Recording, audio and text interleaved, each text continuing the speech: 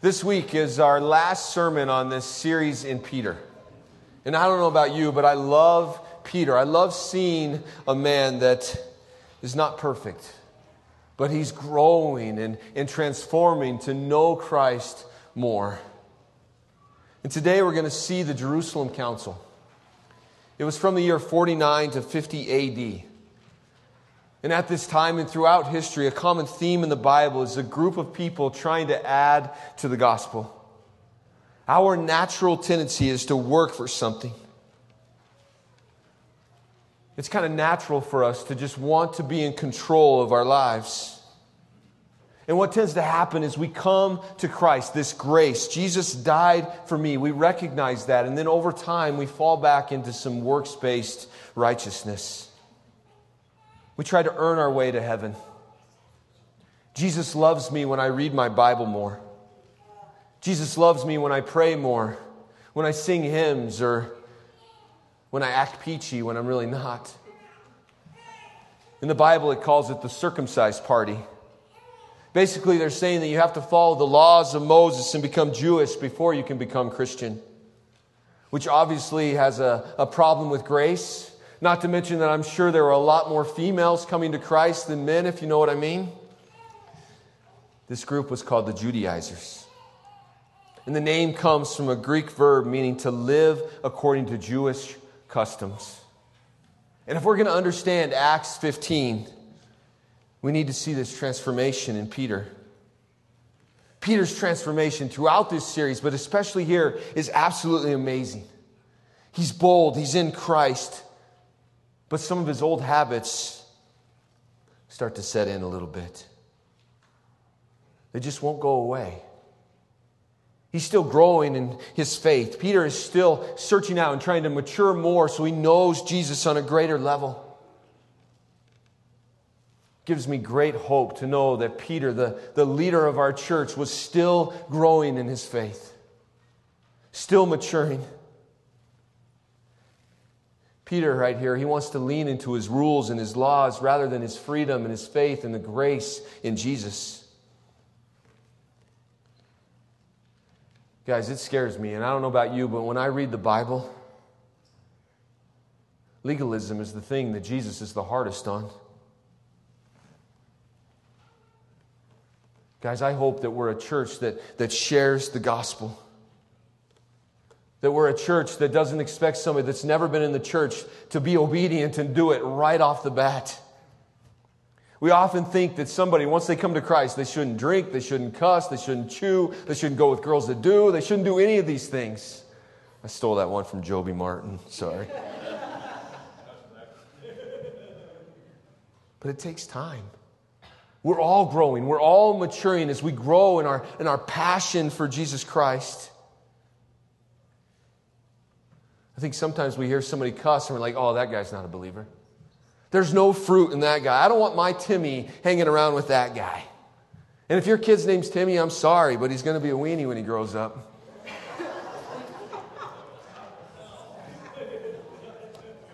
But in all seriousness, I hope that we don't take our kids out of the world, but we equip them to fight with grace in this world. Are we like the soap? And I like to use this analogy. And I have something different here on my notes, but yesterday I had to go paint a house. And it got everywhere.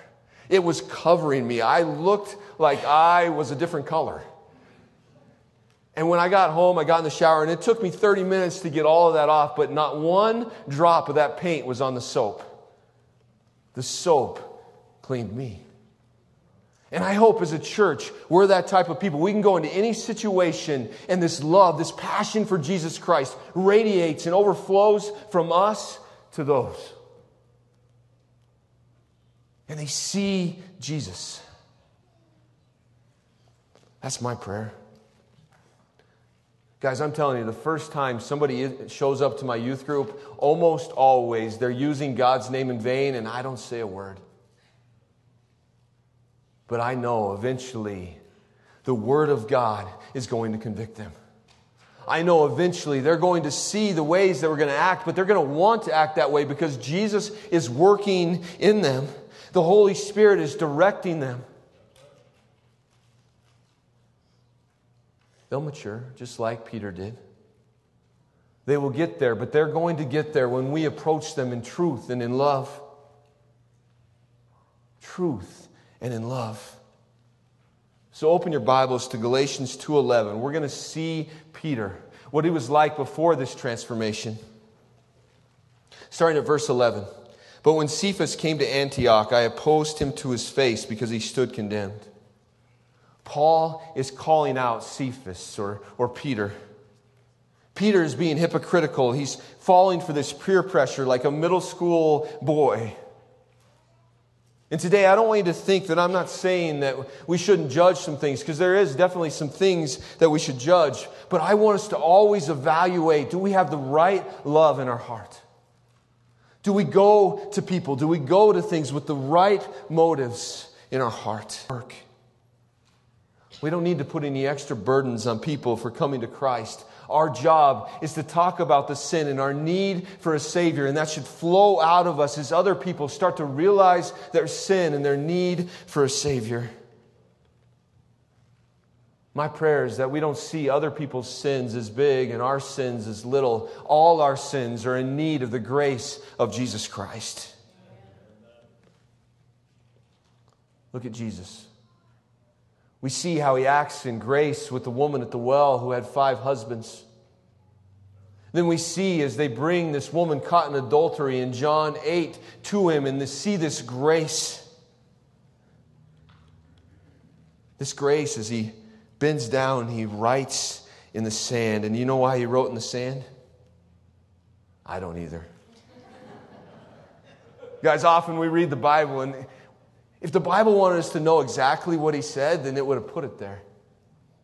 The important part is that Jesus is confronting sin. He's doing it with grace. He's allowing us to reflect on our sin, to realize our sin. And then there's change and transformation in that. Are you ever just amazingly thankful that Jesus Christ saved a wretch like you and a wretch like me? I want us to evaluate that often. Look at how Jesus handles it in John 8, 9 through 11. But when they heard it, they went away one by one, beginning with the older ones. And Jesus was left alone with the woman standing before him. And Jesus stood up and said to her, "Woman, where are they? Has no one condemned you?" And she said, "No one, Lord." And Jesus said, "Neither do I condemn you, and from now on, sin no more." Sin no more. Jesus, he helps this woman. He helps her in her moment of need. And then he says, sin no more.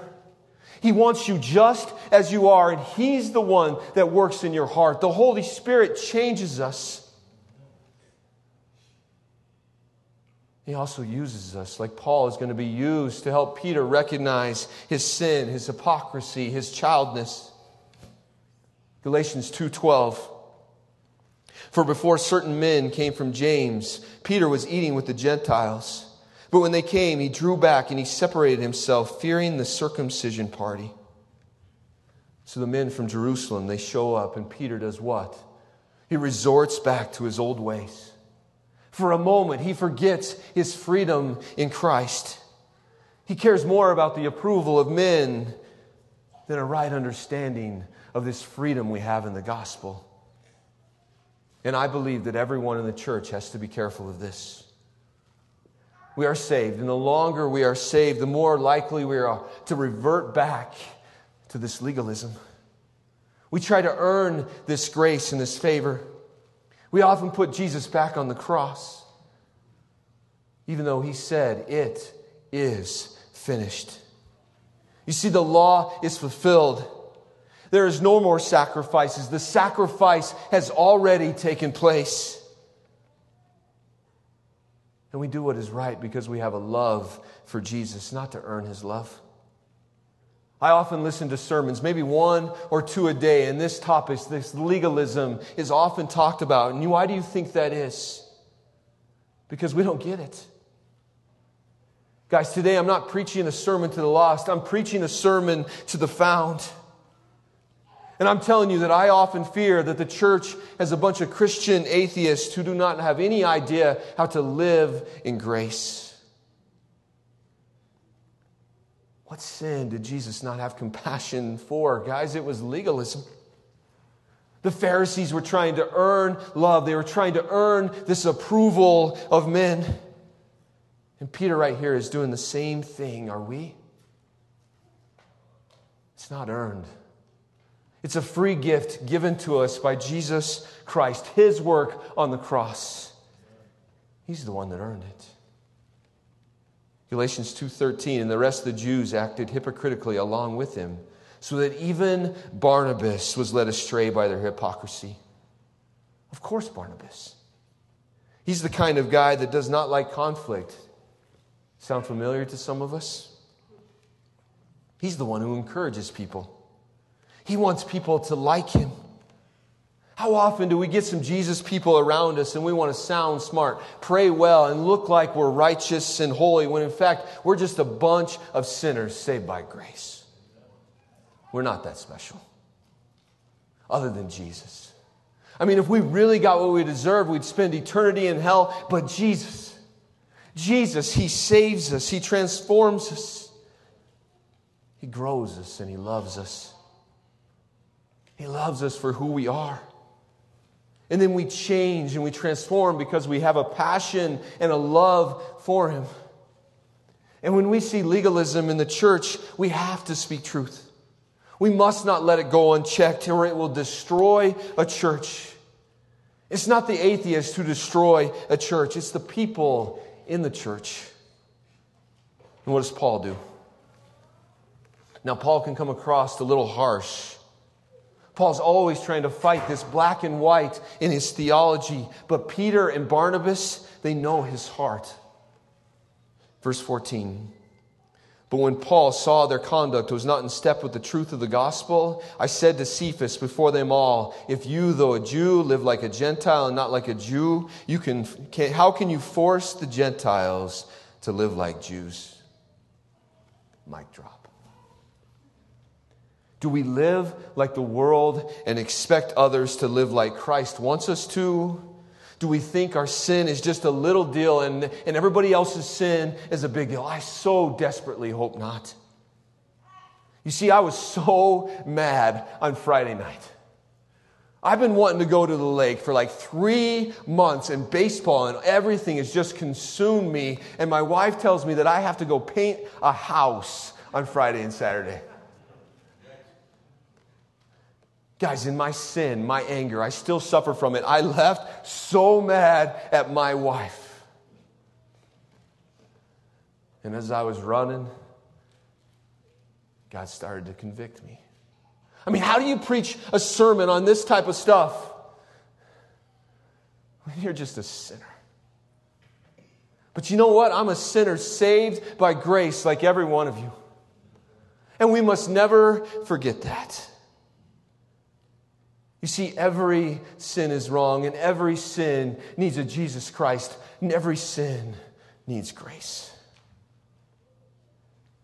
And that's what I thought about when I first read this text. But I often think it's more like this. You see, we live in freedom and grace. Why would we ever resort back to the bondage of 613 laws, 10 commandments, and the Sermon on the Mount? No, I'm not saying that we don't obey Him, but what is the heart of obeying Him? I mean, do we absolutely love Jesus Christ? And I love how Peter responds to his sin. I mean, when somebody says something, calls you out on your sin, do you respond like this, or are you like me and you get angry? Peter, the leader of the church, responds in a way, grows and matures in his faith. If he can do it, any one of us should be willing to do it. So turn back in your Bibles to Acts 15. It shows this transformed man. And he's no longer in Antioch. He's in the heart of Jerusalem, the epicenter of God's plan. And it's probably a year or so after this event in Antioch. I think so because Paul would have talked about what they decide in the Jerusalem council if it wasn't. But I think the important part here is that we see a changed Peter. Peter, at this point in his life, was learning from his mistakes. Are we? Are we learning from the things that we do? Are we growing closer to Jesus? And the Judaizers are still the Judaizers. They're making a mess in Antioch, and Paul and Barnabas have had enough. Acts 15:1. But some men came down from Judea and were teaching the brothers, unless you are circumcised according to the custom of Moses, you cannot be saved. They were teaching Jesus plus something equals salvation. And I say no. It must be Jesus plus nothing is salvation. Jesus alone. And Paul, he had enough. This debate is going nowhere, and he takes it to the leaders. It's the same thing that we should do. Right? When we have dissension between other believers, do we go and do we talk to them? And when we can't solve it, do we take it to the leaders in the church? And so that's what they're doing. They head to Jerusalem. Verse 3. So being sent on their way by the church, they passed through both Phoenicia and Samaria, describing in detail the conversion of the Gentiles, and brought great joy to all the brothers. I love Paul. He never wastes a moment.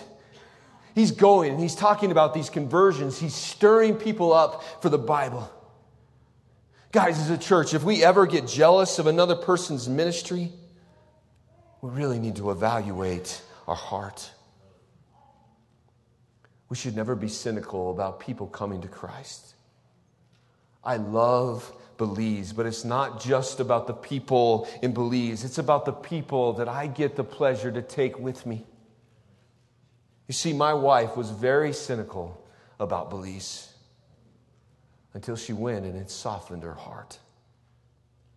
If we ever get tired of hearing about people come to Christ, no matter who closes the deal, I pray that we will just examine our heart, that we will do some soul digging. Salvation in the discipleship process for all believers should bring about this great joy and excitement in our lives. Every single one of those 4th and 5th graders, 3rd graders, 2nd graders, all those kids that came and told me that they gave their life to Christ, that should excite us. Every single time. Look at verse 4 and 5 of Acts 15. When they came to Jerusalem, they were welcomed by the church and the apostles and the elders, and they declared all that God had done with them. But some believers who belonged to the party of the Pharisees rose up and said, it is necessary to circumcise them in order for them to keep the law of Moses. Some people welcome them with open arms. They are excited to hear about people coming to Christ. But why is there always a but? I mean, could we seriously get rid of the buts in the church? Now, I'm not talking about the butts in the seats. I mean, I want more people in the seats. You get what I mean, but everything seems to have a but. I've heard people say, yeah, I like Belize, but why are we not reaching the people here? It's not and or, guys. It must be everything. We need to reach all people. It's just as important when people go down to Belize, the hearts that are changed, and then they come back here, and guess what happens? They're on fire for ministry. I've heard people say, I love youth group.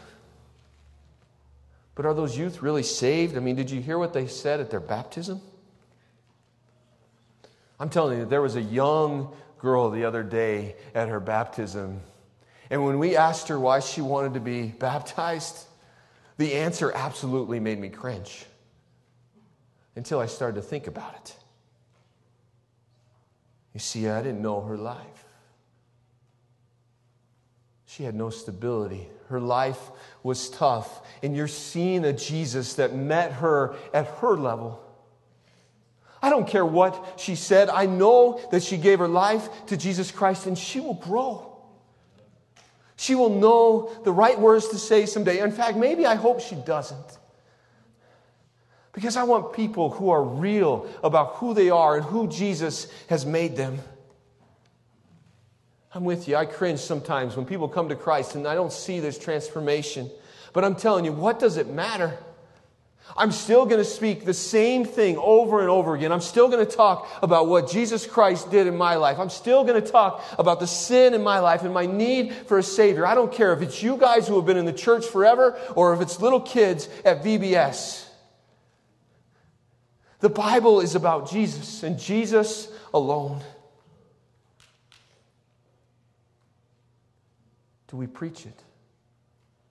Do we preach that we are free in Christ? Do we live a life that is free in Christ? And I'm telling you, that never changes and it will never change. I worry so desperately about the legalism in the church because Jesus did. Jesus did. Are we focused on Jesus or are we focused on the law? It's the same question they've been asking for 2,000 years. And the apostles, I love how they handle the question. It's the same way we should as a church. They gather together to consider the matter. I can tell you that our elders in this church gather together to consider the matter. But there's dissension always. Right? We're human. We're perfect. We're little sinners. And when you have dissension, you should go to that person because if you don't, you are the only one to blame when there is not a solution. And it's in the solution that we see this transformation in Peter. We see a changed man that takes his boldness to the next level as he speaks the gospel to all that will hear, including the Gentiles. And he establishes this right thinking in the body of Christ. Acts 15:7. And after there had been much debate, Peter stood up and said to them, "Brothers, you know that in the early days God made a choice among you that by my mouth the Gentiles should hear the word of the gospel and believe." I don't know about you guys, but I just imagine Peter sitting there. And he's just taking in everything that everybody is saying. And then at the exact right time, at the prompting of the Holy Spirit, he starts to talk. I compare it a little bit to my buddy, Bob York. Every Friday, that man sits in there, almost every Friday. In fact, I think he goes to men's breakfast more than I do. And he doesn't say a word. And then at the end, the thing that he says, we can take from that place and we can use it to grow in our faith. And Peter does the same thing here. You see, when Peter speaks, we should listen. Peter, he starts to talk. He says, you remember when Jesus said he would give us the keys to heaven? You remember when Jesus used my sermons to bring the Holy Spirit to the Jews, the Samaritans, and to the Gentiles? You remember Cornelius? His family was saved by hearing the gospel and believing, not by obeying the laws of Moses. We read about it in Acts 11:15-18. Peter's saying, as I began to speak, the Holy Spirit fell on them just as on us at the beginning. And I remember the word of the Lord, how he said, John baptized with water, but you will be baptized with the Holy Spirit. If then God gave the same gift to them as he gave to us when we believed in the Lord Jesus Christ, who was I that I could stand in God's way? Who was I that I could stand in God's way? And then when they heard these, they fell silent. And they glorified God, saying, then to the Gentiles also God has granted repentance that leads to life. It does not say that Cornelius was circumcised, that he lived for 7 years as a Jew, and then he was saved. No, it says that he believed, and then the Holy Spirit took over. Acts 15:8, bounce back there.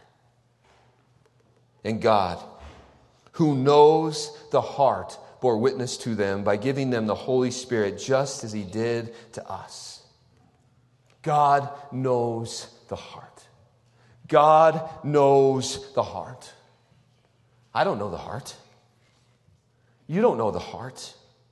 But Jesus does, and he does it perfectly. Let him figure it out. You should just keep on sharing the gospel, keep on living the gospel. Anybody that will listen, and even some that won't. Do you show that passion that you have for Jesus? You You see, God gives them the Holy Spirit. I can tell you this. I've been in this church since I was 1 year old. 1 year old. I've been in this church every year of my life at least one time. When I was in college, not so much, but I was here at least one time. I can tell you that I hated this place. I hated this place with a passion. The only reason I ever came here is because I loved my mom. I could never understand why my mom was the way she was. She did not understand life. I didn't understand Liz Ostrander. I could not figure out why she acted the way she did.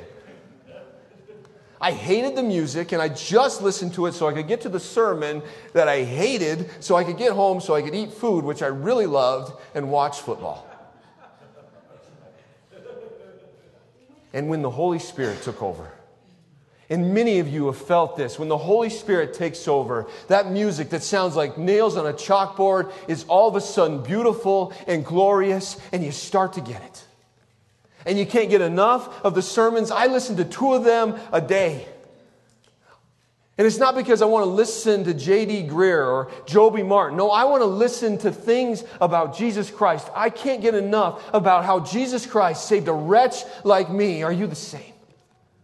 Are you absolutely in love with Jesus Christ? That's what we're talking about here. I'm telling you, when the Holy Spirit took over, I all of a sudden understood how intelligent my mom was, how intelligent Liz Ostrander was. They had it figured out. I was lost, I was dead, and they were alive, and they were free.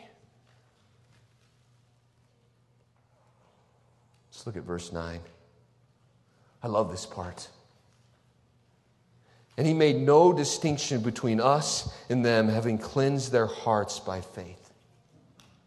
As far as salvation goes, God does not make distinctions between man and women. He does not make distinctions of the color of our skin, the nationality. He does not make distinctions if we are Gentile or we are Jew. He does not. The only distinction is the cleansing of the heart and the work that Jesus Christ has done on the cross. And has He done it for you? And anybody in this world that He has not, do you care about Him enough to share about who Jesus is? Verse 10, now therefore, why are you putting God to the test by placing a yoke on the neck of the disciples that neither our fathers nor we have been able to bear? I don't know about you, but Peter's saying right here, I cannot keep all of the burdens in this Bible, all 613 laws. I can't even remember, let alone follow. And that's the exact point. That's the point of all of that in the Old Testament. We can never follow all those laws on our own. It is absolutely impossible without Jesus. He was able to do it, and He gave His life on the cross. He did the work. And you see Peter, who is the leader of the church, and right now he's setting the tone. He speaks this grace in the gospel. Listen to it in verse 11. Do you believe this? Let it convict you at the soul level. But we believe that we will be saved through the grace of the Lord Jesus, just as they will. Did you catch that? He did not say that they will be saved just like we as the Jews were. He is saying that they will be saved just like them. We need to remove the yoke from all of us because salvation has always been about grace. It has always been about faith. And now it is no longer in the shadows, but in the light. Have you ever thought about how blessed you are, not only to have the Holy Spirit working into you, but to also have a name for this faith, for the Messiah that was to come? We have no excuses. There could be no more yoke because we are free indeed. John 8:36, so if the Son sets you free, you will be free indeed. And it's more than just being free indeed, but we are free of deeds. We are free of the having to and alive in the getting to. And it's no longer Paul who does the mic drop, but Peter. Verse 12, and all the assembly fell silent. All of the assembly fell silent, and they listened to Barnabas and Paul as they related what signs and wonders God had done through them among the Gentiles. is at our heart. I mean, when Miss Lori stands up here and talks about all the kids that came to Christ at VBS, does it do something in your heart? Because it should. Because I can tell you that my mom came to Jesus Christ at VBS. And when I'm sitting in my office and I'm going, do I really want to take it that far to offer up this prayer of salvation to these young kids? Do they really understand it? All the Holy Spirit kept telling me is your mom gave her life to Jesus Christ at a VBS. And no one will deny that that lady loves Jesus.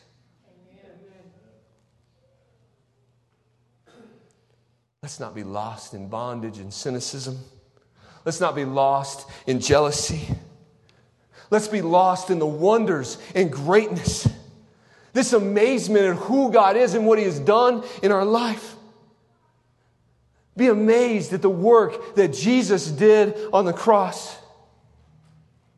And I get it. There's some moral laws in this Bible that we are to follow. And they say that at the end of Acts 15 there at verse 21 and 20.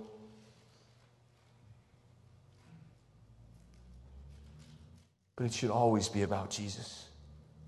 It should always be about the heart. Guys, you even see James, who wrote an entire book on works, agreeing with Peter because there is no disagreement in this Word of God. Do we love Christ? This doesn't mean that we sugarcoat things. This means we speak truth. We talk about the sin in our life and we allow the Word of God, the gospel, to do the convicting. I don't know about you, but my salvation is not based on my deeds, but Jesus' deeds. And today I close with the words of James, Jesus' brother. I mean, have you ever thought about that? What would it take for you to think that your brother was the Son of God? James did.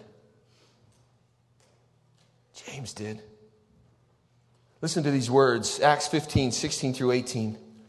After this, I will return and I will rebuild the tent of David that has fallen. I will rebuild its ruins and I will restore it, that the remnant of mankind may seek the Lord, and all the Gentiles are called by name, says the Lord, who makes these things known from old. We're the Gentiles. Called in the name of Jesus Christ, grace. You see, God's plan has always been about all people. It's always been about Jesus. And now they're fully recognizing God's plan as the Holy Spirit is taking over. This light. Now, none of this means that we should just live the way we want to. But maybe it does. You see, when we have a passion for Jesus Christ, our wants now become His wants. And that's exactly what we're doing. When you love Jesus, you're loving the way you want to. I don't know about you, but the rules in this book make me excited. I love being obedient. I love obeying my parents. Didn't used to, but now I do. There's a moral standard in this book. There's a moral standard in this book, and we're never to stray away from it. But is it about we have to, or we get to when we want to? See, the question is always the motive and the heart of the person who is living out a life that is free. That is free indeed. Because grace is for all who want freedom. Let's pray. Lord, I thank you. I thank you for grace. I thank you for freedom.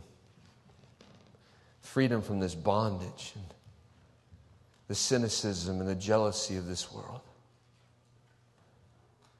Freedom to honor you and to obey you because we love you. Freedom to just be in awe of everything that you do. And be amazed that you saved a wretch like us. Lord, on this day, we lift you up. And we ask that you would do a work in our life and that you would continually transform us and mature us. And that we can understand your grace on a deeper level. I pray this in Jesus' name. Amen.